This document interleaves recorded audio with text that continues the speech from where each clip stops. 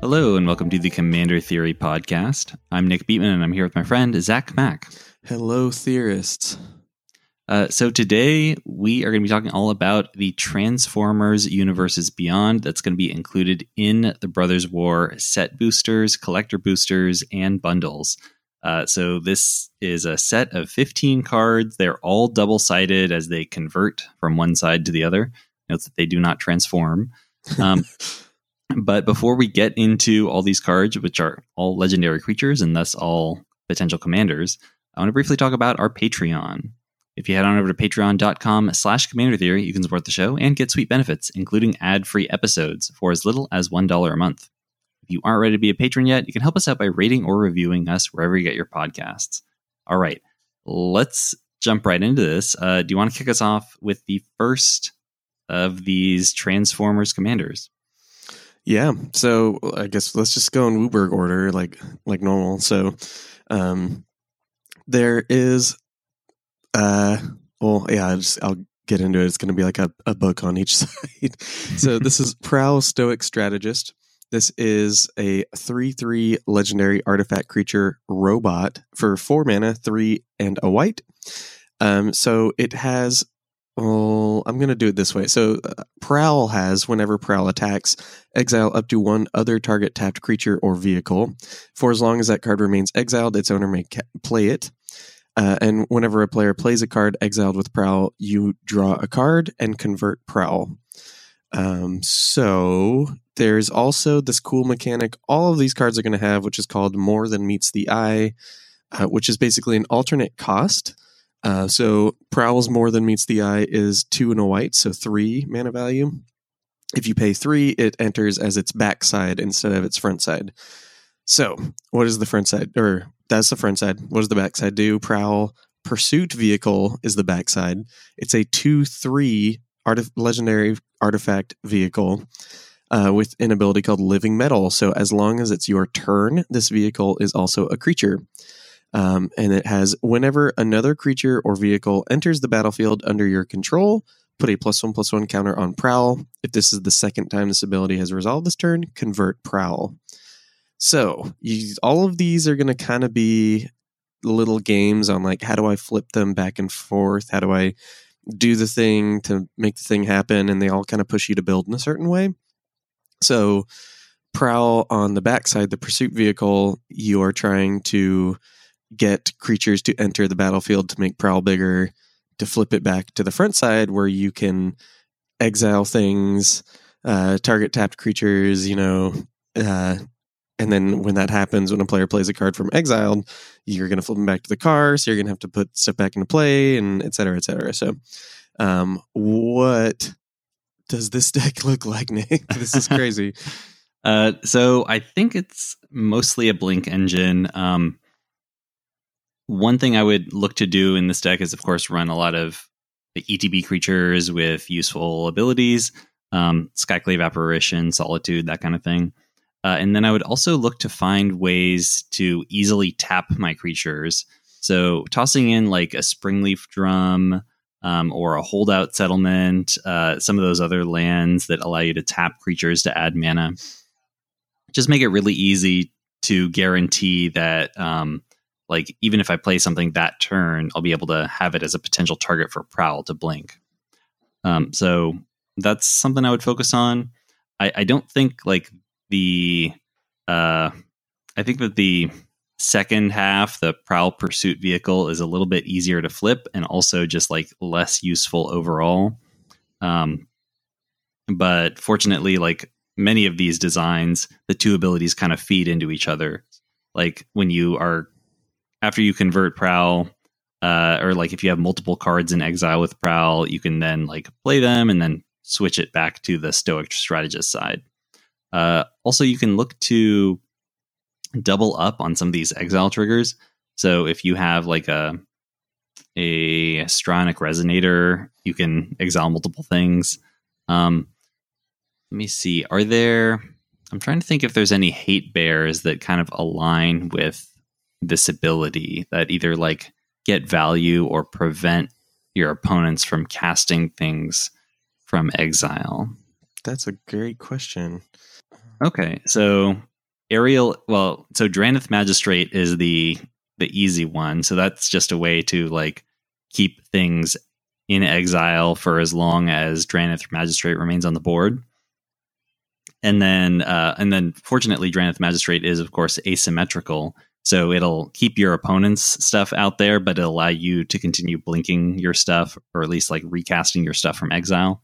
And then there's also Aerial Extortionist. Mm-hmm. So this is a new card from the new Capenna Commander decks.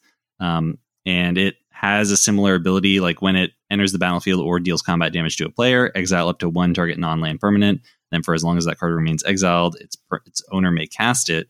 And whenever another player casts a spell from anywhere other than their hand, draw a card. So Aerial Extortionist will double up the card draw triggers offered by your commander. So worth considering. Both of these cards work pretty well with Prowl's abilities. Anything else, any other tech you want to call out while we're on this guy? Not off the top of my head. I think the Extortionist was pretty much the only one that I would have said. Other than this, like, there's like funny things that you can run in this deck because it's like technically a vehicle deck, like Caught in the Brights, things like that ends up like becoming exile spells. So there's not like necessarily good tech, but it's like if you're into running cards or like having cards be good in certain decks when they're not in others, that's something else to think about. But other than that, this seems like a funny take on a Blink deck, you know, like I'm actually like there's a lot of Blink decks out there and this one seems pretty fun to play. So I'm pretty into it. So do you want to move on to the next one? Do you want to get through this wild ride? Yeah. So this is Ratchet Field Medic. It's 2 and a white for a 2/4 legendary artifact creature robot with lifelink. Whenever you gain life, you may convert Ratchet. When you do, return target artifact card with mana value less than or equal to the amount of life you gained this turn from your graveyard to the battlefield tapped. And it has more than meets the eye. If you play it for that cost, which is 1 and a white, then it comes in as Ratchet Rescue Racer. Ratchet Rescue Racer is a 1/4 legendary artifact creature, legendary artifact vehicle. It has living metal, so as long as it's your turn, this vehicle is also a creature. It has lifelink, and whenever one or more non-token artifacts you control are put into a graveyard from the battlefield, convert Ratchet. This ability triggers only once each turn. All right, so when I see this, I think about cards that kind of trigger both halves of are able to trigger either half of this card and which get you some sort of value in the process. So the things that came to mind are like Golden Egg, Orazca Relic, Implements of Improvement, Potion of Healing. All of these are cheap little artifacts that are able to sacrifice themselves in order to both gain you life and draw a card. So when you do the sacrificing, Ratchet Rescue Racer will trigger and you are able to convert Ratchet before the ability resolves. And then when you gain the life from the ability resolving, then you can convert Ratchet Field Medic back to Rescue Racer. So, and then Ratchet Field Medic will, of course, return the artifact back to the battlefield. So basically, for most of these, you can only do this once per round of turns because, unfortunately, Ratchet, when it reanimates artifacts, it returns them to the battlefield tapped. So you can't just like, I sack Golden Egg on your turn, bring it back with Ratchet. I sack Golden Egg on your turn, I bring it back with Ratchet. You can't do that over and over. But it is like a pretty good mana sink and source of card draw over multiple turns. And some of them you can, or at least one of them you can do every turn, which is Implements of Improvement. You can just keep sacrificing that. It doesn't matter that it's tapped, and you draw a ton of cards and gain a bunch of life and annoy your opponents a bit. So I think this is a pretty fun deck. It's a sweet life gain reward. It reminds me a lot of Celestine, the Living Saint from the new Warhammer 40k decks. Oh, yeah. But I think this is a pretty neat list. I just wish it was easier to tutor in a white color identity. Unfortunately, like, you know, Implements of Improvement is the best card in this deck, but you're definitely not going to see it every game. Yeah, and Oswald is only like one card in the 99. Yeah. So that's not going to happen too often. But there are just like a lot of fun, cheap artifacts to get back, a lot of good life gain rewards in this color identity. So we have a list in the episode description if you want to check it out. Another really fun one I want to call out is Bottle Gnomes. Yeah. So Bottle Gnomes, classic magic card. It's 3 cost artifact creature gnome. It's a 1/3 and it has sacrifice bottle gnomes. You gain 3 life. So this is something that it doesn't matter that if it comes in untapped or if it comes in tapped or untapped. So you can just keep sacrificing this once per turn on each round of turns and gain like a ton of life and keep bringing it back over and over. So that's just a nice little loop you can do with this commander. And of course, you can run things that like trigger off of your creatures dying or your artifacts dying. Like Scrap Trawler is really, really good in this deck. If you're going through that Bottle Gnomes loop, then you also get to keep bringing back your cheaper like eggs. Mm-hmm. So I think this is a fun commander, a lot to do with it. I enjoy playing like mono white, dirtily value decks. So this is pretty sweet. Yeah, that's true. I like that a lot of the life gain rewards are like pretty easy to get in this deck too. So your like Book of Exalted Deeds is also an artifact and deals with gaining life. Like your like Valkyrie Harbinger. So a lot of the good like life gain rewards that we have in mono white also like fit pretty well into this deck too. So it's cool. I really like Ratchet. And now we're into the only blue guy, I guess. Can I read off Jetfire? Yeah, go for it. So Jetfire, the front side is Ingenious Scientist, which is a 3/4 legendary artifact creature robot for 5 mana, 4 and a blue. So the more than meets the eye cost is 4, so I'll bring that up again. It's 3 and a blue. But the Ingenious Scientist has flying, and remove 1 or more +1/+1 counters from among artifacts you control. Target player adds that much colorless. This mana can't be spent to cast non-artifact spells. Convert Jetfire. So you can remove counters to make colorless Power Stone mana, basically. You can only use it on the same kind of things Power Stones would use. So the more than meets the eye is 4. So what do you get if you pay 4 instead of 5? You get a 3/4 flyer. You get Jetfire Air Guardian, who is a vehicle with living metal. So on your turn, it's a 3/4 flyer. On everyone else's turn, it's just kind of sitting there. And it has blue, convert Jetfire, then adapt 3. So if you remember this favorite fan favorite mechanic from what was it? It was Ravnica Allegiance. It was like the second Return to Ravnica. Yeah. Simic mechanic. Yeah. So adapt is if this creature has no +1/+1 counters on it, put this many +1/+1 counters on it. And so Jetfire has 3. So, if you pay 4 for Jetfire Air Guardian, you get a 3/4 flyer. You can pay 3 to convert it, and you get a 6/7 flyer. And then you have the activated ability to remove those counters to add colorless.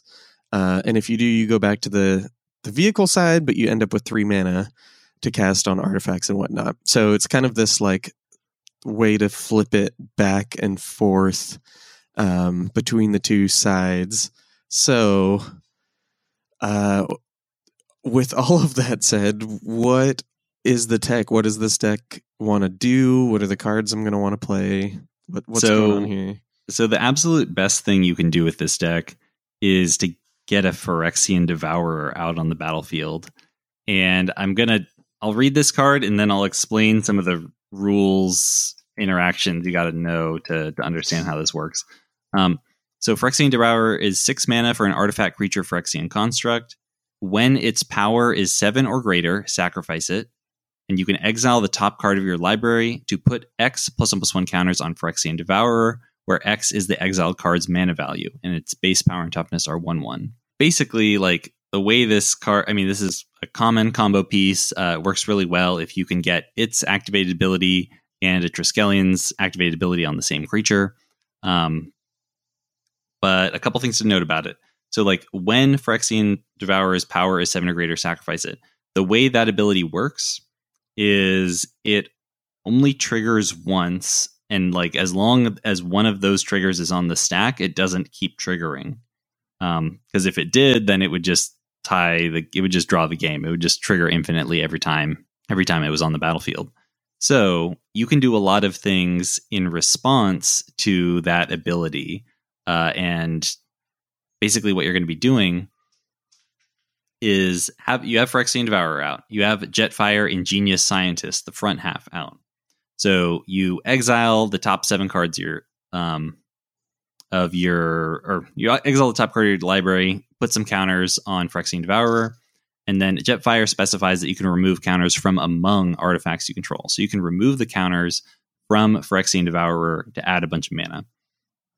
And even if you hit something that would push Phyrexian Devourer's power to 7 or greater, you can just respond to that sacrifice trigger and just keep activating it, keep putting more counters on it, keep removing them to Jetfire. Just be aware that you have to do, in addition to doing all of this in response to the sacrifice trigger, you also have to do it in response to Jetfire's ability. Like you can't actually touch the colorless mana until you're done exiling cards from your library, because you want to do all this while Jetfire is on his front half, and the convert part of his ability hasn't resolved yet. So you're assuming you do all this. Keep doing this in response to Jetfire's ability, keep doing this in response to Phyrexian Devourer's ability, then you get infinite Power Stone mana. And there are some neat ways to use that in this color identity. You just have to be aware that infinite might be misleading. Yeah. Because you are limited by the total mana value of all cards in your library. And so some win conditions, like if they're not efficient enough, won't actually work for you. So you're going to have to actually like look at the average mana value of your deck and like multiply it out. And if there's 80 cards in your library, will I have enough mana to win with, say, a Walking Ballista or a Goblin Cannon or a Rocket Launcher? Something like that. You also... So basically, like, I probably should have done a little bit more research. I haven't figured out like what the most efficient win con is for a ton of Power Stone mana. But I think like if you have... Yeah. I think I did like some back of the envelope math, and I think it's not too hard to make it so that your deck is going to have like 120 to 150 like mana value worth of stuff in it. Mm-hmm. But just be aware that like if you get milled a bunch, or if you draw most of your expensive stuff in the early turns of the game and it's no longer in your library, then it'll be more difficult to win. Although of course, if your opponents are beating each other up, then you might have a little bit more leeway. But it's not infinite, so you do have to be somewhat careful in how you're planning your deck and how you're playing the game. If there was some card that cared about things transforming, then this would probably let you win from that. Yeah. But there's not anything, because that's the main trigger that you're getting off of this guy. So I think what ends up happening is like, is this just a Thassa's Oracle deck where you like burn through your deck real quick? Well, Walking Ballista will work provided you have enough mana value.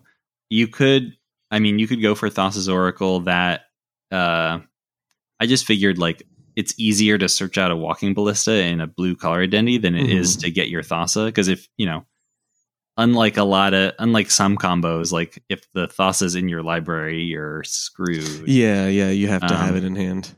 Yeah, but there's like multiple artifacts that can win the game at like a 2-to-1. Well, actually, like 120 doesn't do it, because like with a Walking Ballista, you need like 240. Yeah. So you gotta put in a little effort. You might need to swing in with your 6/4 a few times before you can combo off, which is pretty silly. Well, actually, okay. Let me devil's advocate here though. if you have you only need a 40/40 walking ballista, because once you like have a gun to each of your opponent's heads individually, Oh, I guess that's true. That's pretty funny. Then it'll certainly buy you some time to find another win con, unless somebody wants to be a hero. But an economist would say that you've won from that position, but humans don't always behave in their own self-interest. Yeah, that's so funny. I guess the last thing is I guess you could prosperity and kill most people. But how do you? Well, actually, here's what you could do. So prosperity wouldn't do it because it's Power Stone mana. But what's the wording on Minds Aglow? That's great. Minds. I think that works because like the way the newest Karn is worded is like pay any amount of mana, so you can use. It's designed to allow you to use Power Stone mana on that. Yeah, I think it works. So you can Minds Aglow with your mana, and then just hopefully find some way to win from there. You can also just like stuff your deck full of artifact combo pieces, I guess. Although if you, that's not even that. That's anyway. Not great. I mean, yeah, you could always just put in like a Staff of Domination and then like, oops, I win here instead. Well, I can do, again, you're not doing infinite staffing. You're just a bunch of them. You could also, one thing you could do is like convert the mana into something more useful. Like, you know, if you have a gemstone array or something. Oh yeah. Save it up. Yeah. Yeah. Just like pass it through this artifact so that you can, actually do things with it. It's funny. I always try to play Gemstone Array and I'm always upset with it. I'm like, this is only good if I'm like actually comboing right now, which is so funny. Because if you just cast it, you're like, that was my turn. Like, come on, like, so funny. Yeah, I guess there's like Stonework Pack Beast offers basically the same functionality for a better rate. Yeah, just gotta use it in the moment. Well, yeah, it's funny. It's cool. I do really like Jetfire. Anyway, we should probably move on to the next guy. Do you want? Oh yeah, sorry. It's okay. Do you want to talk about this guy, or do you want me to read this text? You go ahead and read this text. Okay, cool. So this is Blitzwing, Cruel Tormentor. Blitzwing is a 6/5 legendary artifact creature robot, 4/6, 5, and a black. They have at the beginning of your end step, target opponent loses life equal to the life that player lost that turn. If no life is lost this way, convert Blitzwing. So front side is basically like a mini, what is it? Pain Reflection? Pain Reflection. Thank you, for like one player. So that's whatever. It has more than meets the eyes. These all do for 4 mana, 3 and a black, which the backside is Blitzwing Adaptive Assailant, which is a 3/5 vehicle with living metal. So it's a creature on your turn. And it has, at the beginning of combat on your turn, choose flying or indestructible at random. Blitzwing gains that ability until end of turn. And so if you remember Blitzwing from the show, Blitzwing was a guy who could be a tank or a jet. That was his cool thing that he did. So you either get a flyer or an indestructible guy. And whenever Blitzwing deals combat damage to a player, convert it. So I'm going to say, Nick, what's the most consistent way to hit somebody between indestructible and flying on the backside of Blitzwing? I think I would probably choose indestructible, because eventually you will hit that, and then you'll have an indestructible commander, and you're in a color identity with mass creature destruction. Mm-hmm. Yeah, blow them all up. Yeah. So that's probably what I'd go for. It is worth noting that the high mana value on the front half makes like Stinging Study pretty good. Oh yeah. So keep that in mind, especially as they print more cards that care about your commander's mana value. But overall, I don't think this is incredibly interesting. No, this is like, You could put this into the mono black squad and it would be fine, like this is definitely a mono black commander. It's funny that you do get a little bit of like you can run up pretty much every single board wipe, so that's fun. And someone's dying fairly quickly because if you do things like Blood Tribute, what's the one from Innistrad where like someone loses half their life? Like Blood Tribute. Yeah, so you can just do stuff like that too to just like noob tube people. But other than that, like whatever, it's a black commander. There's a lot of commanders that do damage and blow up stuff. So do you want to get into this next one? Sure. This next one is Starscream, Power Hungry. This is actually one of my favorite of the Transformers cards. It's a legendary artifact creature robot. It's a 2/3, and it has flying. And whenever you draw a card, if you're the monarch, target opponent loses 2 life. And whenever one or more creatures deal combat damage to you, convert Starscream. It also has more than meets the eye, so if you cast it for 2 and a black, it comes in on its opposite side, which is Starscream Seeker Leader. It's a 2/3 legendary artifact vehicle with living metal. It has flying, menace, and haste. And when Starscream deals combat damage to a player, if there is no monarch, that player becomes the monarch. And whenever you become the monarch, convert Starscream. So this is a pretty neat commander. I just love introducing the monarch into more games, and it being in a black color identity allows you to do some fun stuff to break the symmetry here. So, if you use like their name is Death, the new asymmetrical Wrath from the 40k precons, the one that destroys all non-artifact creatures, that will allow your Starscream to survive, but kill everyone else's creatures. So hopefully in that scenario, you can maintain the monarch.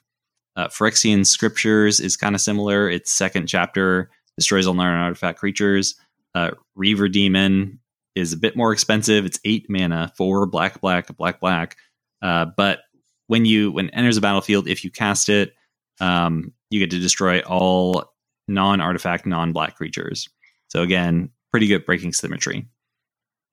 So I would also maybe consider like running Kagomaro or some other like instant speed board wipes, because the neat thing about living metal is your vehicles are just dead artifacts. They're on your opponent's turns. So if you like crack your Kagomaro or I guess flip up your Bane of the Living or something on an opponent's turn, then Starscream will survive provided he's in the Seeker Leader form. So other ways to potentially game the system a little bit and keep your grip on the throne. I think this is a neat commander, and of course, love seeing the Monarch. Mm-hmm. Yeah, no, I agree with everything you said. I don't really have much to add to it. The Kagomaro is one of my favorite like things that I get to run in black decks. So the fact that this is really synergistic makes me really happy. Mm-hmm. So if you're good, I'm going to read off this next guy. Yeah, go. So this is Slicer Hired Muscle. This is a 3/4 legendary artifact creature. It's a 5 mana, so 4 and a red. It has double strike and haste. And at the beginning of each opponent's upkeep, you may have that player gain control of Slicer until end of turn. If you do, untap Slicer, goad it, and it can't be sacrificed this turn. If you don't, convert it. So, okay, like a fun little Tangar thing going on. It's more than meets the eye, cost is 3, so 2 and a red. And the backside is Slicer, High Speed Antagonist. So Slicer, High Speed Antagonist, has living metal, as they all do, is a 3/2 with first strike and haste, and whenever Slicer deals combat damage to a player, convert it at the end of combat. So basically, on each opponent's turn, you can either turn your guy into not a creature, or you can give it to them and let them just beat the crap out of someone with it. So, that's kind of fun. It's a mono red Tarngarth kind of thing, and he hits like way harder than Tarngarth does. Yeah. I think this is a pretty neat little Voltron commander. Mm-hmm. It's nice that you can get him out pretty early via his alternate cost. Just like casting him on 3, hitting somebody, and then getting to untap with your 3/4 double striker on turn 4 seems pretty solid. Yeah, I agree. One thing that kind of sucks about like the more Voltron oriented Transformers is that it is nice that like auras and equipment will stay on as they transform on your turn, because the other side, or rather as they convert on your turn, because the vehicle side is still going to be a creature on your turn, and it's not like exiling and being return flipped. But as soon as you pass the turn, it stops being a creature if it's in the vehicle mode, and all your equipment and auras fall off. Yeah, so you got to put them counters on there. Yeah, that's probably the best route, or just run things with like very cheap equip costs so you don't mind having to pay it again if that happens. Mm-hmm. Yeah, absolutely. But yeah, this is basically exactly what you said. Like, this is a pretty efficient red Voltron commander, beats the crap out of people, and then other people help you beat the crap out of them too. So that's cool. Mm-hmm. I'm into that. Yeah, and it's the 3 mana. The secret 3 mana cost is pretty funny. So yeah. Do you want to get into the next card? Sure. This is Goldbug, Humanity's Ally. It is 1 white-blue for a 3/3 legendary artifact creature robot. Prevent all combat damage that would be dealt to attacking humans you control. And whenever you cast your second spell each turn, convert Goldbug. It also has More Than Meets the Eye for just white-blue, so 2 mana. And the opposite side is Goldbug, Scrappy Scout. It's a 1/3 legendary artifact vehicle with living metal, and human spells you control can't be countered. And whenever Goldbug and at least 1 human attack, draw a card and convert Goldbug. So, I mean, I don't think it's very difficult to fit enough humans in your deck to consistently meet the threshold of 1. But I think most of these abilities are just trinket text. The only thing that really matters is like drawing a card, and even then, you can only do it once per turn, or even like once per round of turns. So I just don't think this is a very exciting commander. I think like in comparison, you could just play like any blue chooser and folk hero and just draw way more cards. I mean, you're still like, it looks like you're limited to 1 per turn. It's just way easier to do.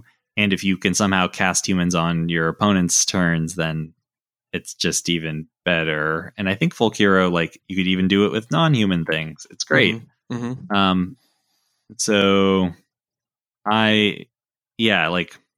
if you run folk hero with like a human elf rogue, then you trigger off of all 3 of those things. I just think there's much better options for this deck than Goldbug. Yeah, no, it is kind of like all of these commanders kind of fit in or near a space that already exists, but just does it a little bit differently. And I think this is one of the ones that falls the most flat, because for the most part, like everything we've talked about is like been really cool, and we're going to hit some like pretty cool ones coming up. But this one definitely is like, just doesn't quite push it far enough, like there's no like wrath protection, because the front side, like prevent all combat damage that will be dealt to attacking humans you control. Well, okay, that kind of makes me want to go wider, like have a bunch of humans, tokens, whatever they are, and like attack with like impunity.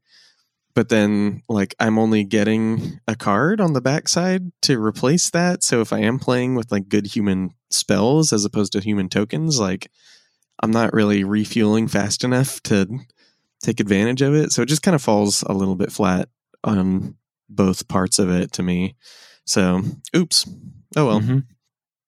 Let's move on to the next one. Do you want to read this off? Yes. So this is Cyclonus the Saboteur. So Cyclonus is a 4 mana, 2/5 flying legendary artifact creature robot for 4 mana, 2 and a blue and a black. So front half, 4 mana, 2/5 flyer. When Cyclonus deals combat damage to a player, it connives. Then if Cyclonus's power is 5 or greater, convert it. And this one actually has a more expensive More Than Meets the Eye cost. It costs 7, so 5 blue-black to start Cyclonus on the backside. So what is Cyclonus on the backside? Is Cyclonus Cybertronarian Fighter, which is a 5/5 flying living metal vehicle. Whenever Cyclonus deals combat damage to a player, convert it. If you do, there is an additional beginning phase after this phase, which is your untap, upkeep, and draw. So, ooh, wow. So you have a 2/5 flyer for 4. If you hit them, you connive. If you make them big, you transform them. And then if you transform them, like let's say you have 3 +1/+1 counters on it, you have an 8/8 flyer that just beats the crap out of someone and lets you draw an extra card for doing so. So this is basically a blue-black Sphinx of the Second Sun? Yeah, a blue-black Sphinx of the Second Sun. You got to work a little harder, but it's your commander. It's basically just a Voltron list, but it's like a very silly Voltron list.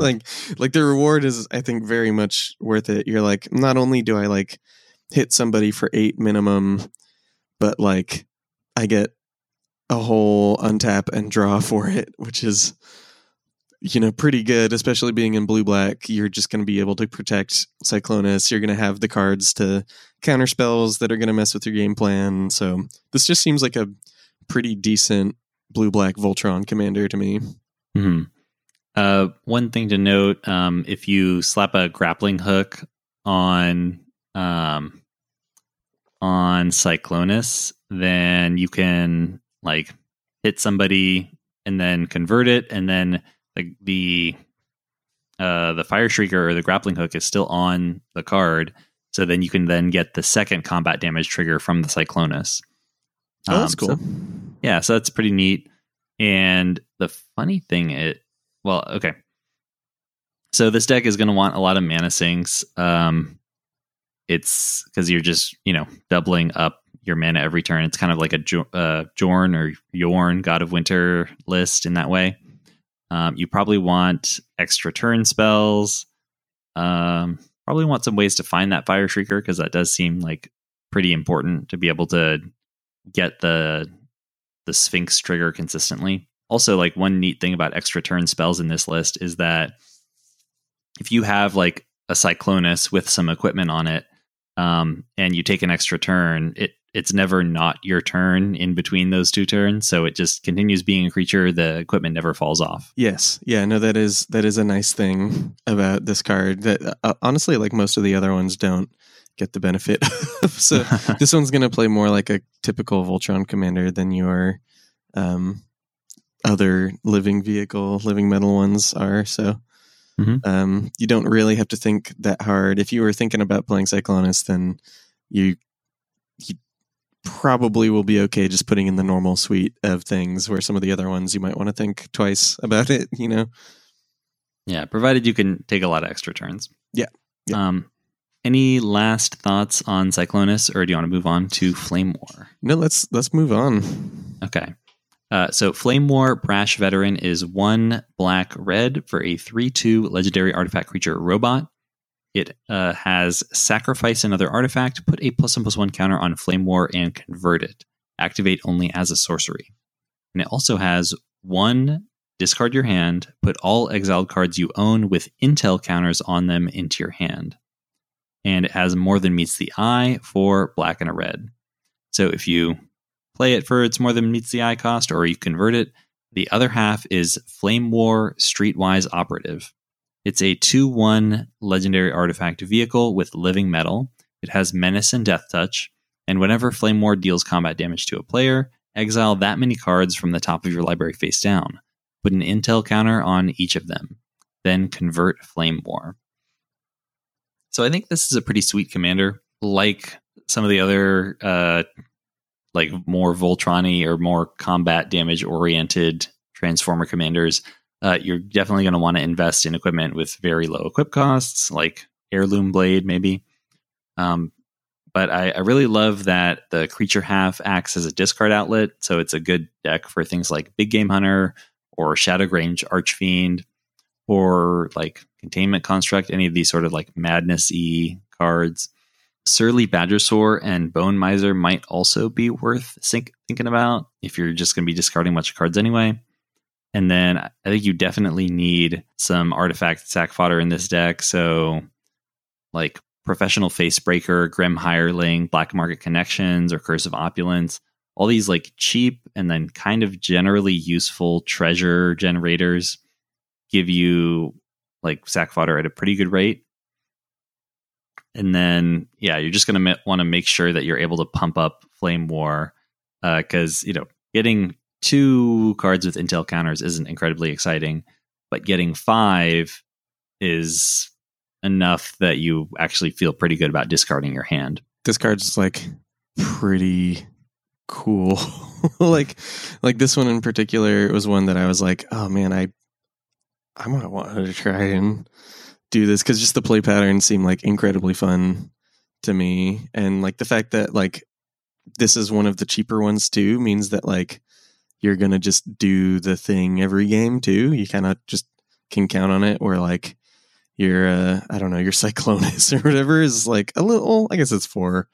So yeah, I guess none of these are like that expensive, but this one, like just 2 mana is like pretty cheap to start like doing the thing you want to do. It's pretty cool. Yeah, I think that's a pretty neat one. But maybe I'm just biased because I love discard outlet commanders. No, I mean, me too. Definitely. Yeah. And there's a lot of things that do give you like pretty good artifact sack fodder. There's like all the treasure producers. There's just like, they keep printing those, I don't know what to call them, the like 2 mana artifacts that like do a thing when they enter or die. Like those are kind of fun. Like servo schematic type things, or like Mycosynth Wellspring or Ichor Wellspring. Exactly, or like the treasure one and stuff like that. So like those like seem okay here because like you draw 2 cards, you get 2 lands, like you get 2 treasures, like all those kind of things. Like it's multiple sack fodders on one card to let you keep doing your thing. And the fact that you're seeing so many cards too just means that you can just, it feels like it's not going to be that big of an ask to cast one of them and then keep doing your thing. And then when one of them runs out, you can like get the intel counter thing going. So yeah, this guy seems really cool to me. I agree, but I think we can move on to the next one. Do you want to read this guy off? Yeah, so this is this is Blaster Combat DJ. So Blaster is a 3/3 legendary artifact creature robot for 5 mana, 3 red green, and has other non-token artifact creatures and vehicles you control have modular 1. So they enter the battlefield with an additional +1/+1 counter on them, and when they die, you can move that counter to another artifact creature. And whenever you put 1 or more +1/+1 counters on Blaster, you convert it. And the more than meets the eye cost is 3, 1, red, green. So it transforms into Blaster Morale Booster. I think this is one of the only ones that it's just a legendary artifact. It's not a vehicle on the backside. So it does not have living metal. Instead, it has modular 3. So if you pay 3, you get a legendary artifact with 3 +1/+1 counters on it, with X, tap, move X +1/+1 counters from Blaster onto another target artifact. That artifact gains haste until end of turn. If Blaster has no +1/+1 counters on it, convert it, activate only as a sorcery. So no combat tricks for you. This one is pretty silly. You could also just sack Blaster and move the 3 counters to somewhere, but then you have to pay commander tax again. So that's very silly to do. But yeah, what? So I'm putting counters on him to transform him, to move the counters to something else, to give something haste. What is good with this? What do I want to do with this? Okay, so I'll start with the combo line and then move on to more general uses. Yeah. So Lesser Masticore is an artifact creature with Persist. So the neat thing about modular is it makes creatures enter granting modular to all artifact creatures makes them enter the battlefield with an additional +1/+1 counter on them. So if you have a Persist creature that enters the battlefield with a -1/-1 counter after it dies, it'll get a +1/+1 counter as well. those two will then cancel out, and then it's kind of refreshed and able to be sacrificed again. So if you can get a Lesser Mastigore and any sack outlet and a Blaster Combat DJ on the board, then you get infinite of whatever that sack outlet generates. And of course, like you're in a green color identity, you can search out the Mastigore pretty easily. The one thing you got to look out for is just getting your sack outlet and making sure that you're running a critical mass of those so you can assemble the combo consistently. So that's like, I think, the win condition for this deck. Until that happens, there's a little bit less obvious. Yeah, you're really gonna have lines. to dig for this one, because you artifacts inherently have haste, right? So like it's basically only gonna be worth it to do this on artifact creatures. And if you pay 0, you give an artifact creature haste, so that's just tap, give something haste as your commander, which is what it is, like that's fine. But what am I trying to give haste that's an artifact creature in these colors? You tell me.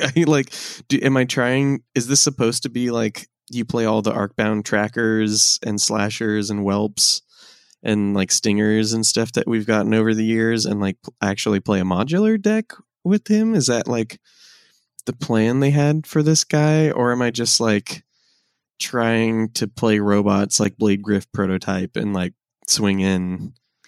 I don't know. It's tricky. Like, I think, I mean, okay, Blade Griff prototype is a pretty nice one. But there's also just like much better and less narrow haste granting commanders in this color identity. Like, you have access to Xenagos, God of Revels, and Hal and Elena, both of which, grant things and also make them bigger every combat, and don't have to restrict themselves to just running artifact creatures. So this, I think I'm not really compelled to run it for the fair gameplay. It's just, if I was running this commander, I would be focusing on the combo aspect. Yeah. But even then, Grumgully exists, and that's just easier. Yeah, I mean, this is funny because this is kind of your greater good is going to be good in this list because your robots are all bigger, and you're playing a bunch of red, green robot stuff. We just got in the Dominaria United, the lady who taps artifacts for mana and stuff like that. So they're definitely trying to put together some weird red green artifact synergies, but I just don't know what they are. Off the top of my head, this is probably a fine Reanimator list, and your win condition is just Craterhoof or some kind of overrun with robots. That's probably a fine thing. But yeah, if you like Blaster, if Blaster is one of your more favorite Transformers, then that would probably be why I would run him more, because he's so strange. Mm-hmm. He's such a weird one. But I think with all that said, do you want to get on to the next one, or do you want me to read this one off? You can go ahead and read this one off, and then I'll dive into it. Yeah, that sounds great. So this is RC Sharpshooter. So RC Sharpshooter is a 2/2 first strike legendary artifact creature robot for 3 mana, 1 red white, and they have 2 abilities. Well, nope, sorry. They just have 1 ability. They have 1, remove 1 or more +1/+1 counters from RC. It deals that much damage to target creature. Convert RC. So you get a 2/2 first strike that you can remove counters from to deal damage. And the backside is, and sorry, I forgot the more than meets the eye cost is 2. So red and white. The backside is Living Metal, so it's a 2/2 Living Metal vehicle. Whenever you cast a spell that targets 1 or more creatures or vehicles you control, put that many +1/+1 counters on RC and convert RC. If you're targeting, it's scaling heroic. So if your spell targets multiple things, you put more counters on RC, and then you flip her. So you're doing this it's not necessarily go wide, but you do want multiple targets for your spells. But there aren't a lot of spells with like multiple targets, you know? So I'm just going to say, like, listener, good luck on this one. Do you have any advice for people who want to play with this one? I mean, my first piece of advice would be to play Feather instead. But if you're committed to running RC, then, well, giving her Death Touch is not bad. And then just be aware that you can activate that ability on the front half multiple times, sort of in response to itself. So if you just like keep doing it and don't let it resolve and convert her, then you can remove a bunch of counters, ping a bunch of things, and then the Death Touch will make those pings lethal. So I would probably try to do that. But again, this is just more work than playing Feather. So I think I'd rather do that.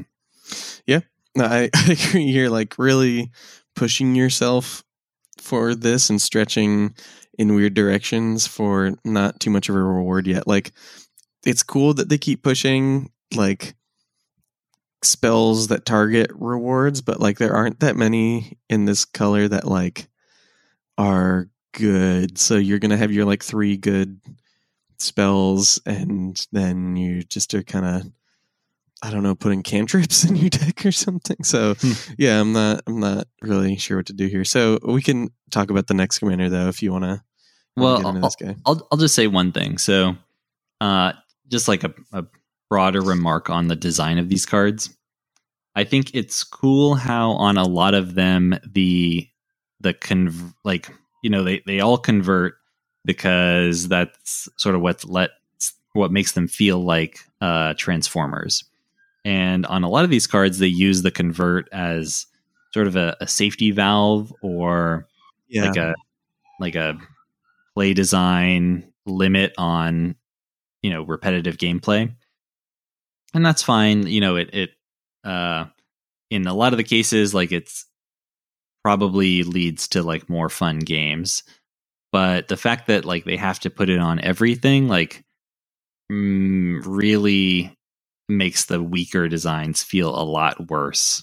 Like, if it's, if you're putting the conversion restriction on a busted mechanic in order to make it fair, that feels way cooler than, RC, where I have to do it because I'm a transformer, even though the inherent gameplay is just like, or like what she's doing is just really, really weak. Yes, no, absolutely. So yeah. Oh well, not one of the bangers, but we've been getting some interesting ones. So, do you want me to read off the note? I'll read this one off. This is like the weirdest card for multiple reasons. This is Soundwave Sonic Spy. It is 1 white, blue, black for a 5/4 legendary artifact creature robot. It has, whenever one or more creature tokens you control deal combat damage to a player, exile target instant or sorcery card with mana value equal to the damage dealt from their graveyard. Copy it.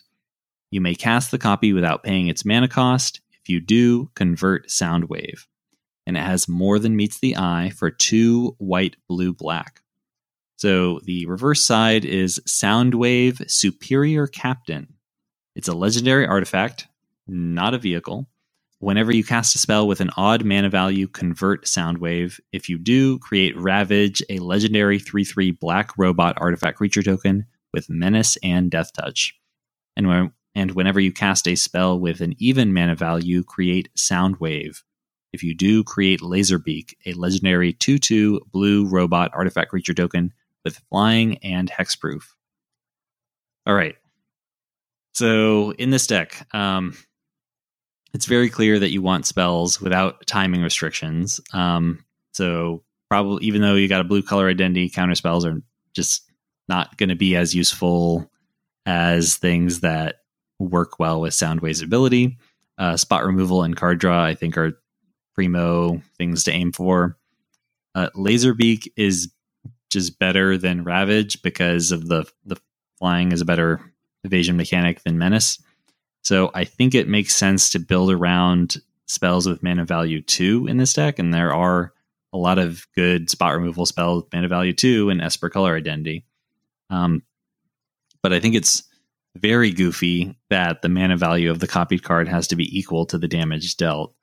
It just sucks that like you can't really run pump effects or even like good equipment, because that'll throw off your ability to get your free spells. This one, I mean, you could tell that it was going to be a lot because it, I think, has some of the most words out of all of these ones, and I think they were really, really, really pushing this guy to like try and be flavorful to what Soundwave does on the show, because they all are trying to like mimic the roles of what the Transformers do like on the show. Mm-hmm. But Soundwave is like such a weird character in general that like converting that into magic mechanics required them jumping through like some pretty strange hoops to make that happen. But like I still kind of like this guy. Interesting tokens are pretty silly to me, and I think that like the Ravage token is like pretty good. Like Menace Death Touch token, and if you don't, like I get more spells is like pretty I don't know, that seems fine to me. That seems pretty strong, and the fact that you can keep like every turn you basically point a gun to someone's head and go like, am I gonna get more value, or are you gonna sack your guy, or you're gonna throw your guys under the bus? Like that seems pretty good to me. So as convoluted and weird as he is, like I think I like him. I think he's pretty good. Mm-hmm. So I don't. It's definitely better than the last one we talked about. Yeah, I'm not crazy into him. I think that like, well, I think it's a pretty heavy deck building restriction for like not an awesome reward. Like you just recently built a Gale deck that seemed, and your deck is like way better at playing spells out of its graveyard and getting value. Yeah, absolutely. Yeah, that deck can do some pretty wild things. And this one seems like it's definitely capped. You know, like this one is definitely much more fair. Because at least with Gale, I can have some pretty wild turns or chain of turns, you know, like with the time walks that don't like exile themselves. So you could do things like give my guy trample, draw a card to flash back the spell that like gives me an extra turn or something like that to hit you. Like, so this, you cannot do stuff like that here. This is very, very much more fair. So that's fine. You know, there's some metas where I don't think if you're playing Soundwave, you're never going to do anything fun or interesting. I just think that it's going to do a lot less than other commanders, like with similar words written in their text box. Yeah, it'll be some work. Yeah, but I think we can go ahead and move on. This next one is honestly a pretty funny card. This is Ultra Magnus Tactician. It is 4 red, green, white for a 7/7 legendary artifact creature robot. It has Ward 2, and whenever Ultra Magnus attacks, you may put an artifact creature card from your hand onto the battlefield tapped and attacking. If you do, convert Ultra Magnus at end of combat. It has More Than Meets the Eye for 2 red, green, white. And the opposite side is Ultra Magnus Armored Carrier, which is a 4/7 legendary artifact vehicle with living metal and haste and formidable. Whenever Ultra Magnus attacks, attacking creatures you control gain indestructible until end of turn. If those creatures have total power 8 or greater, convert Ultra Magnus. So which of these halves seem like the most direct route to victory, and what would you do with them? If you're going to ask me which one I was going to try and play a little bit more, I mean, it might just be the cheaper side where all my guys get indestructible and I don't have to worry about the wrath I'm going to cast, you know, stuff like that. That's probably what I'm going to end up doing. Although, I mean, the The War 2 is really funny too. I think that's like hilarious. Definitely pretty good. And there's a lot of good artifact creatures you can drop in with that front half. Like, I mean, it's hard to beat Blightsteel Colossus in terms of like, oh yeah, that's true. The potential ceiling on that. Yeah. But there are some like more control-y things you can drop in as well. Like, you know, Angel of the Ruins will exile some of your opponent's artifacts and enchantments. Nullstone Gargoyle will really annoy the heck out of people. Yeah, definitely. That's actually really true. I didn't think the Nullstone. That's really brutal. But you could also drop in like if you're running a more artifact oriented deck, I guess you could drop in like Mycosynth Golem maybe and just get huge cost reductions on your spells. But this seems pretty neat. I would definitely plan to like play this deck or play this commander for the more than meets the eye cost, and then just make sure my deck is able to get that formidable trigger so I can get to the Ultra Magnus half and keep getting back to it. Yeah. It's pretty wild. Like the fact that you're just playing like Wraths and Haymakers in this deck is like pretty nuts. Like there are a few commanders that kind of lend themselves towards like late game smash, but this guy is just literally saying on the the box, you know exactly what you're getting. You're like, you're gonna cheat big stupid things into play and you're gonna rat the board every turn. And I just can't imagine it'd be very hard to win after that. Oh, definitely. And it's starting off like kind of cheap at only 5 because you only need 4 power of dudes other than that. So if you play this for 5, like it doesn't take much to get going again, you know? Yeah. I mean, you're on color for like mana dorks, so it's not too hard to just like incidentally be having some creatures that can help you get to formidable. Yeah. So I think that you'll probably be able to do that most of the time, because if you aren't just rushing out the front like Ultra Magnus Tactician side, then you're going to need to flip it to get going. But you're Naya. It's a Naya deck, so you probably maybe it's just a Xenagod. You know, just get a Xenagod and attack, and your big things will hit even harder. I don't know. There's stuff. You got it. You can figure it out. I guess let's move on to Megatron. Can I read this guy off? Yes, go for it. Probably all been waiting for what the heck Megatron does. So Megatron Tyrant is a 6 mana, 7/5 legendary artifact creature robot. So 3 red, white, black.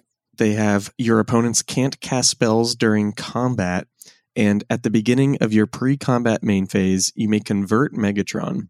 If you do, add colorless for each 1 life your opponents have lost this turn. Okay, cool. Kind of Rakdos-y. So more than meets the eye cost is 4. So 1 red, white, black. And the backside is Megatron Destructive Force.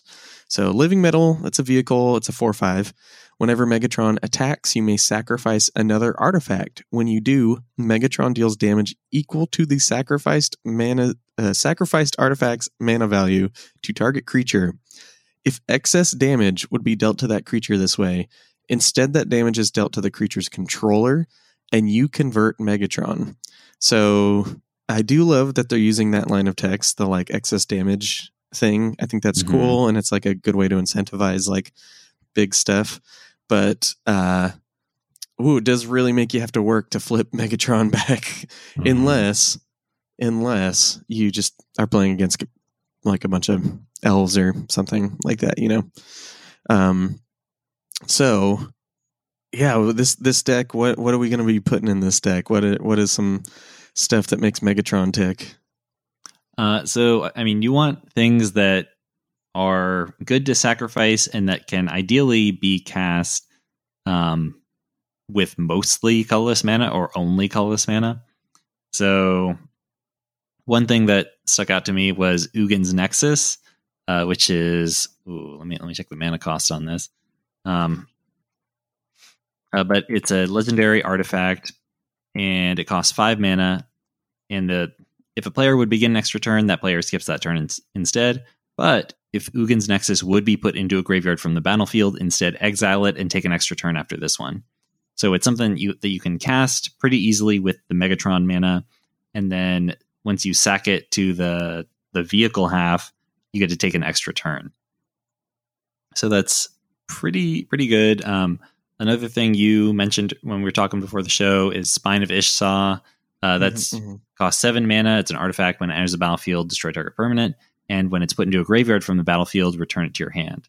So that's something that is certainly a lot easier to cast when you have a bunch of Megatron mana. And then it works really well with the sack outlet that the Destructive Force half offers. Mm-hmm. Yeah, like dealing, like, let's say there are just a bunch of like 2/2s, like getting in there, dealing 5 to your opponent, presumably taking out a blocker so that your 7/5 can like hit them. Like it seems pretty good. And Megatron just does have 7 power, so you know what that means. It's 3 hits, 1, 2, 3 strikes, and you're out. So yeah, if you can really like get people off guard, like catch people off guard, like the game can end pretty quickly. Yeah, definitely. And it is worth noting, if your commander makes mana, and you're in like a white-red color identity, you can consider some mass land destruction just to kind of break the symmetry there. Yeah, and there's like stuff, the like Metalwork Colossus and stuff in particular. Like if you can get that back like a few times and just sack it, like not only are you dealing a bunch of damage, you're like kind of just for a few turns you can exist on an axis beyond your opponents that might not have any lands, where not only do they have to contend with like 11 damage being thrown around, they also have to contend with your 7/5 commander that just made like, I don't know, like 8, 9, 10 mana for free. So yeah, it's definitely can seal up the late game pretty well. And then like normal things are pretty good in this list. So if you're playing like robots, your like Scarecrows are pretty good. Scrap trawlers, that kind of stuff. Like, there's all those normal little artifact guys are just as good here as they are in any other like artifact list. Yeah, I was thinking also Darksteel Forge, because this deck will presumably, its commander is an artifact, but also presumably you're going to have other artifacts that you're going to be sacrificing to Megatron, and just and you're going to have the mana to more easily cast it. So it's certainly better here than it is in a lot of decks that are trying to pay full retail for it. Yeah, so I think with that said, we can get into our last guy, unless there's any other tech you want to talk about. Let's move on. So this is Optimus Prime Hero. He is 3 red, white, and blue for a 4/8 legendary artifact creature robot. He has, at the beginning of each end step, bolster 1, which means choose a creature with the least toughness among creatures you control and put a +1/+1 counter on it. And when Optimus Prime dies, return it to the battlefield converted under its owner's control. And then the opposites, it also has More Than Meets the Eye for 2 red, white, and blue, so 5 mana. And the opposite side is Optimus Prime Autobot Leader, which is a 6/8 legendary artifact vehicle with living metal. It has trample, and whenever you attack, bolster 2. The chosen creature gains trample until end of turn, and when that creature deals combat damage to a player this turn, convert Optimus Prime. So I think it's pretty sweet that your commander survives the first board wipe, and you're in a white color identity. So that is worth keeping in mind as a potential way to just get value while keeping the beats going.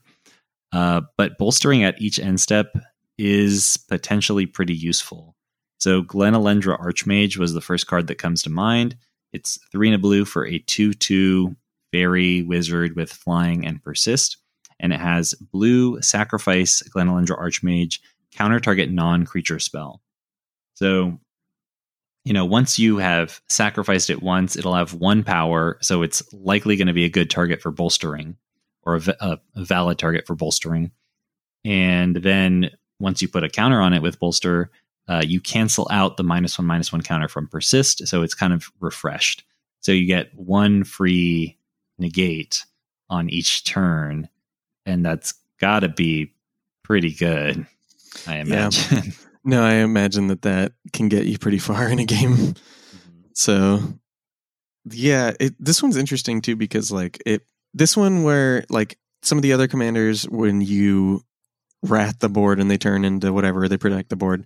That's fine because that's kind of part of the point of this. Optimus Prime, it kind of, you want to build out, but he doesn't protect the other guys. So like, yeah, you end up with a 6/8 commander, but like unless you have like a Dark Steelmer or something that's also going to like live with you or something, like the wrathing every turn or every other turn isn't the easiest or best idea. But I think that just the fact that you're getting these counters for free and the fact that he sticks around so well, like it takes 2 kill spells or 2 wraths to kill Optimus, means that like you can kind of end up running a suite of like recursion, of like value guys, of like you said, like the persisty things, and kind of grind out value over the course of the game, and end up in a position. Mm-hmm.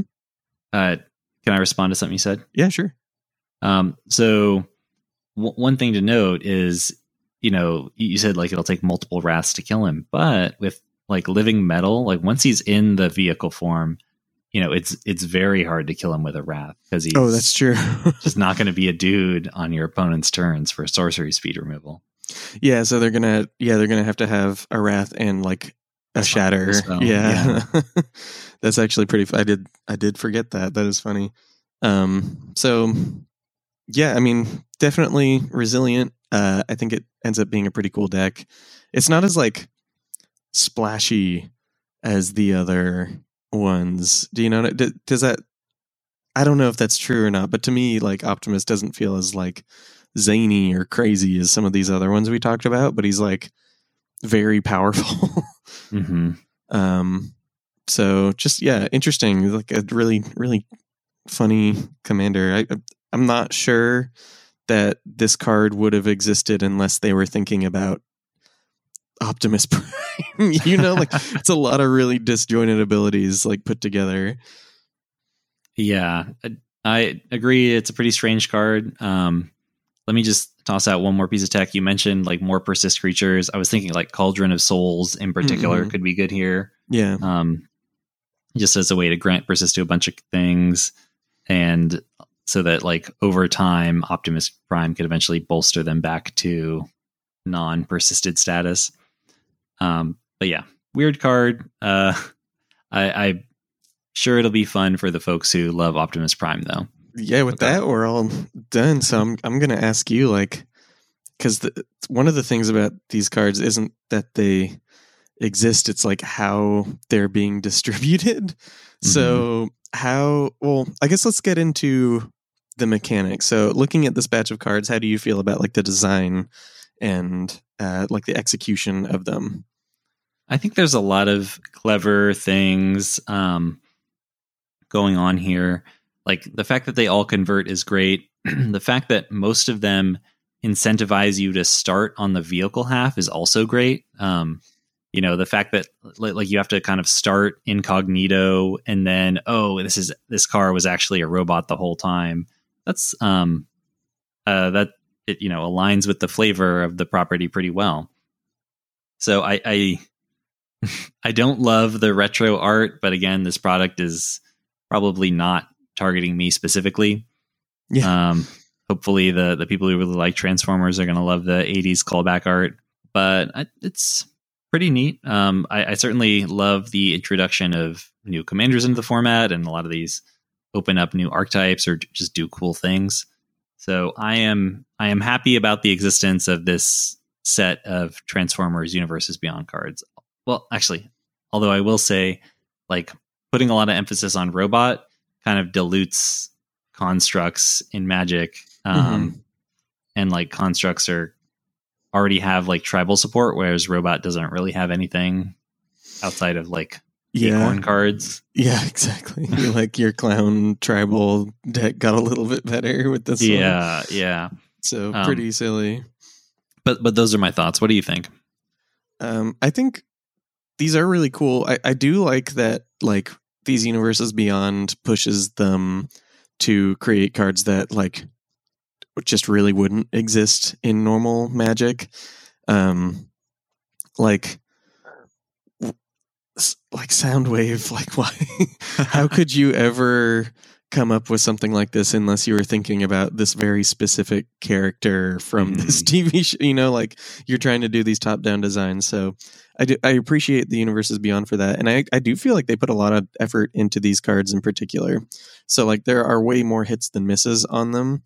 Which, like, for me, kind of bums me out that they do have the retro 80s art, but that's, you know, whatever. Because, like, I might want to build some of these guys at some point, and then I'm going to have to stare at, like, Slicer just, like, crouching over the table for the duration of the game, you know? So that is what it is. And in general, like, I think listeners know that Universes Beyond don't necessarily upset me. Like, I'm glad that someone might see this and be like, oh my god, a Optimus Prime hero deck, like, that seems great, like, that sounds so much fun, and, like, get into the game and be excited about it.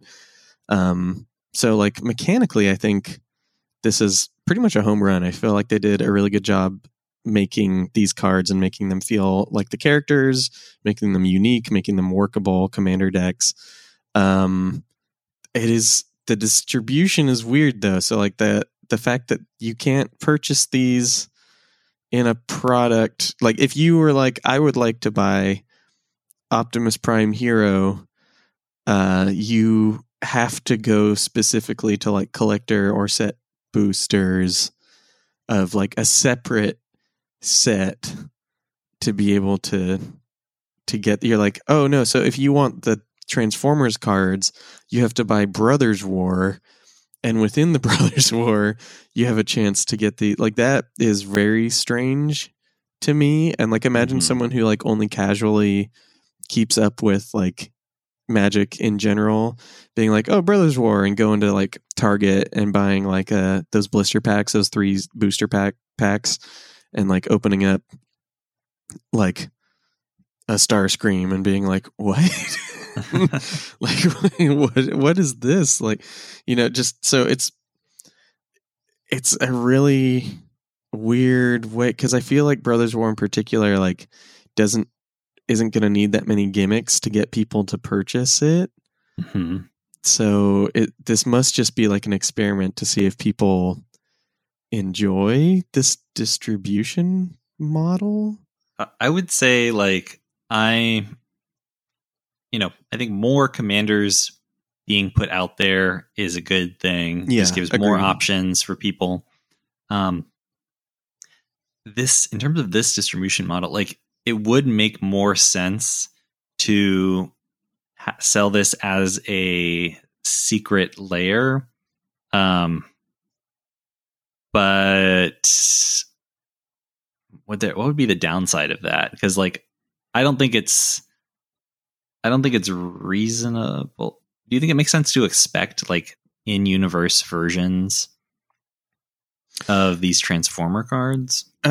So, I mean, they keep saying that, like, they have the ability to do that, but I just don't think we should expect it anytime soon, you know, like, yeah, like, they haven't planned on it. And, like, what even is the magic flavor of these like creatures? I don't know, like, what you would have to just create some whole new thing to, like, put these kind of creatures into some form of Magic IP. Like, what plane would they be for? Like Ikoria or something? But that they don't have artifacts.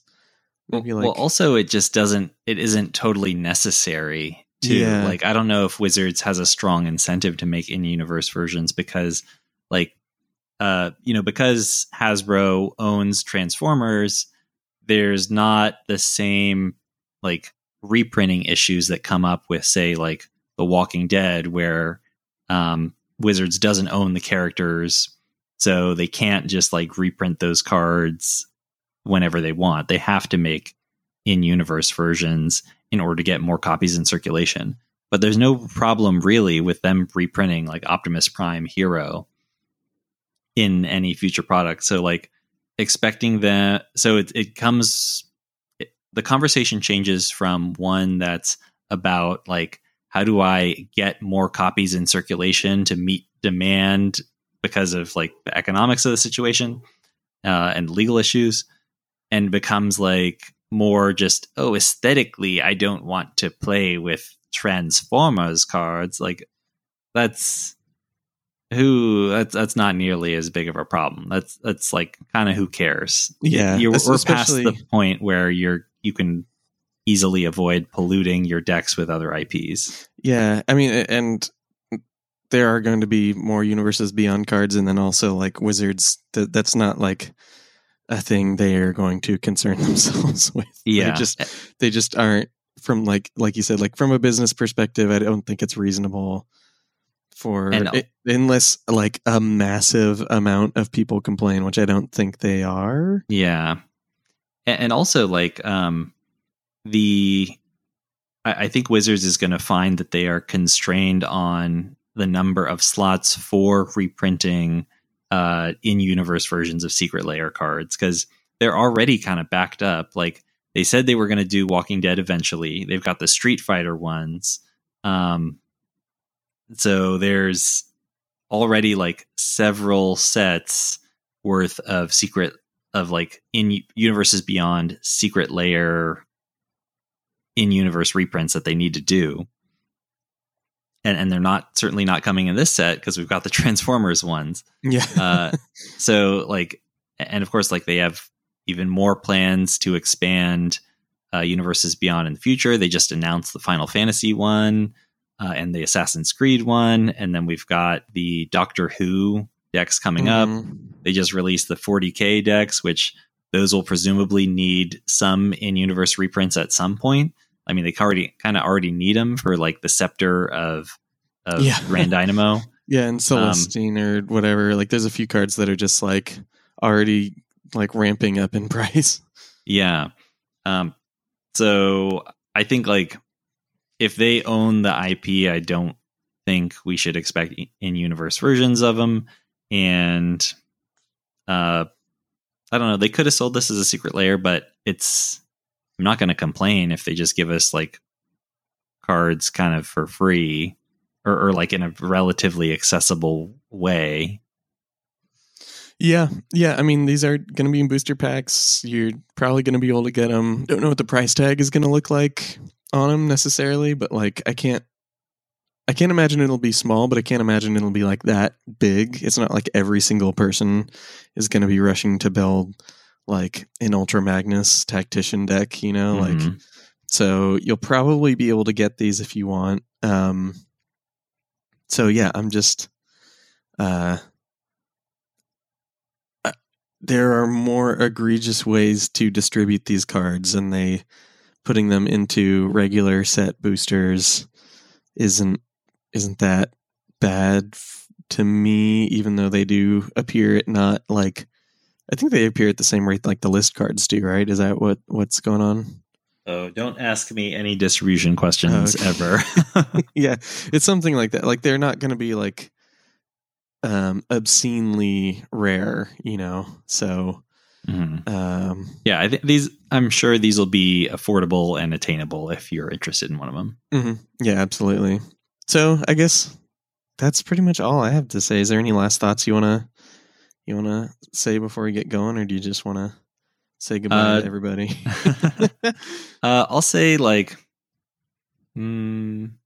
it's cool that they leaned into the flavor, but it does limit. It basically means these are more limited to being commanders, because I think most of them aren't generally useful, especially not with a like convert restriction on them. Oh yeah. So as somebody who like loves artifact creatures just because it's more thing like mechanical hooks to hang things on and synergize with, like they are introducing new decks to the format, but they aren't really enhancing the existing archetypes, I don't think. Yeah, I think that's pretty much spot on. So yeah, that's it. Let us know what you think about the Transformers cards, good or bad. I want to hear it because it's a new thing. This is a very new thing that they're doing. Do you like living metal? Is this something that you'd want to see in other sets? Do you like the designs? Do you like the art? Like pretty much anything. Any thoughts you have, let us know. The ways to reach us are always in the show notes. And yeah, we're going to have a few weeks of non-spoiler material. Yes. Up, so. Yeah. If you're burned out on set reviews, just you wait. We're going to have 3 weeks of classic Commander Theory content. I can't believe it. Before we dive back into Brothers War preview season. Yeah. Absolutely. So yeah, that's all for now. All right. Well, I want to give a brief thank you to our Patreon patrons. They are Gustav, Addison, Rick, Raphael, Kyle, Laser, Charlotte, The White Clays, Hannah, James, Logan, Roger, Bryce, Dylan, Benjamin, Jamie, Matthew, Kyle, Brandon, Kevin, Jeremy, Russell, Dylan, Micah, Troy, Roxanne, Charles, Daniel, Andrew, Jason, Paul, Johan, Jonathan, Christian, Jim, Andrea, Vasilios, Logan, Frugal Carl Oscar, Danny B, Mifflin, Jean-Francois, Drew, Recta, Nick, BJ, Cameron, Valerio, Zach, Quincy, Carrie, and Steven. Thank you all for supporting the show. And if you're not currently Patreon patrons but would like to become one, please check us out at patreon.com/Commander Theory. Thanks for listening. You can reach out to me on Twitter. I'm at Commander Theory. And on Twitter, I am at Fat Bartleby. You can also email us at commandertheory@gmail.com. Our theme song is Lincoln Continental by Nick Cage. You can check him out on SoundCloud. And if you're interested in some other creative projects I'm working on, I have a band you can check out. We are a pink punk, pop punk band called the Have-Nots, all one word like cosmonauts. You can listen to all of our music for free right now. You can just head over to thehavenots.bandcamp.com. That is TheHehavNauts.bandcamp.com. And check us out. Let me know what you think.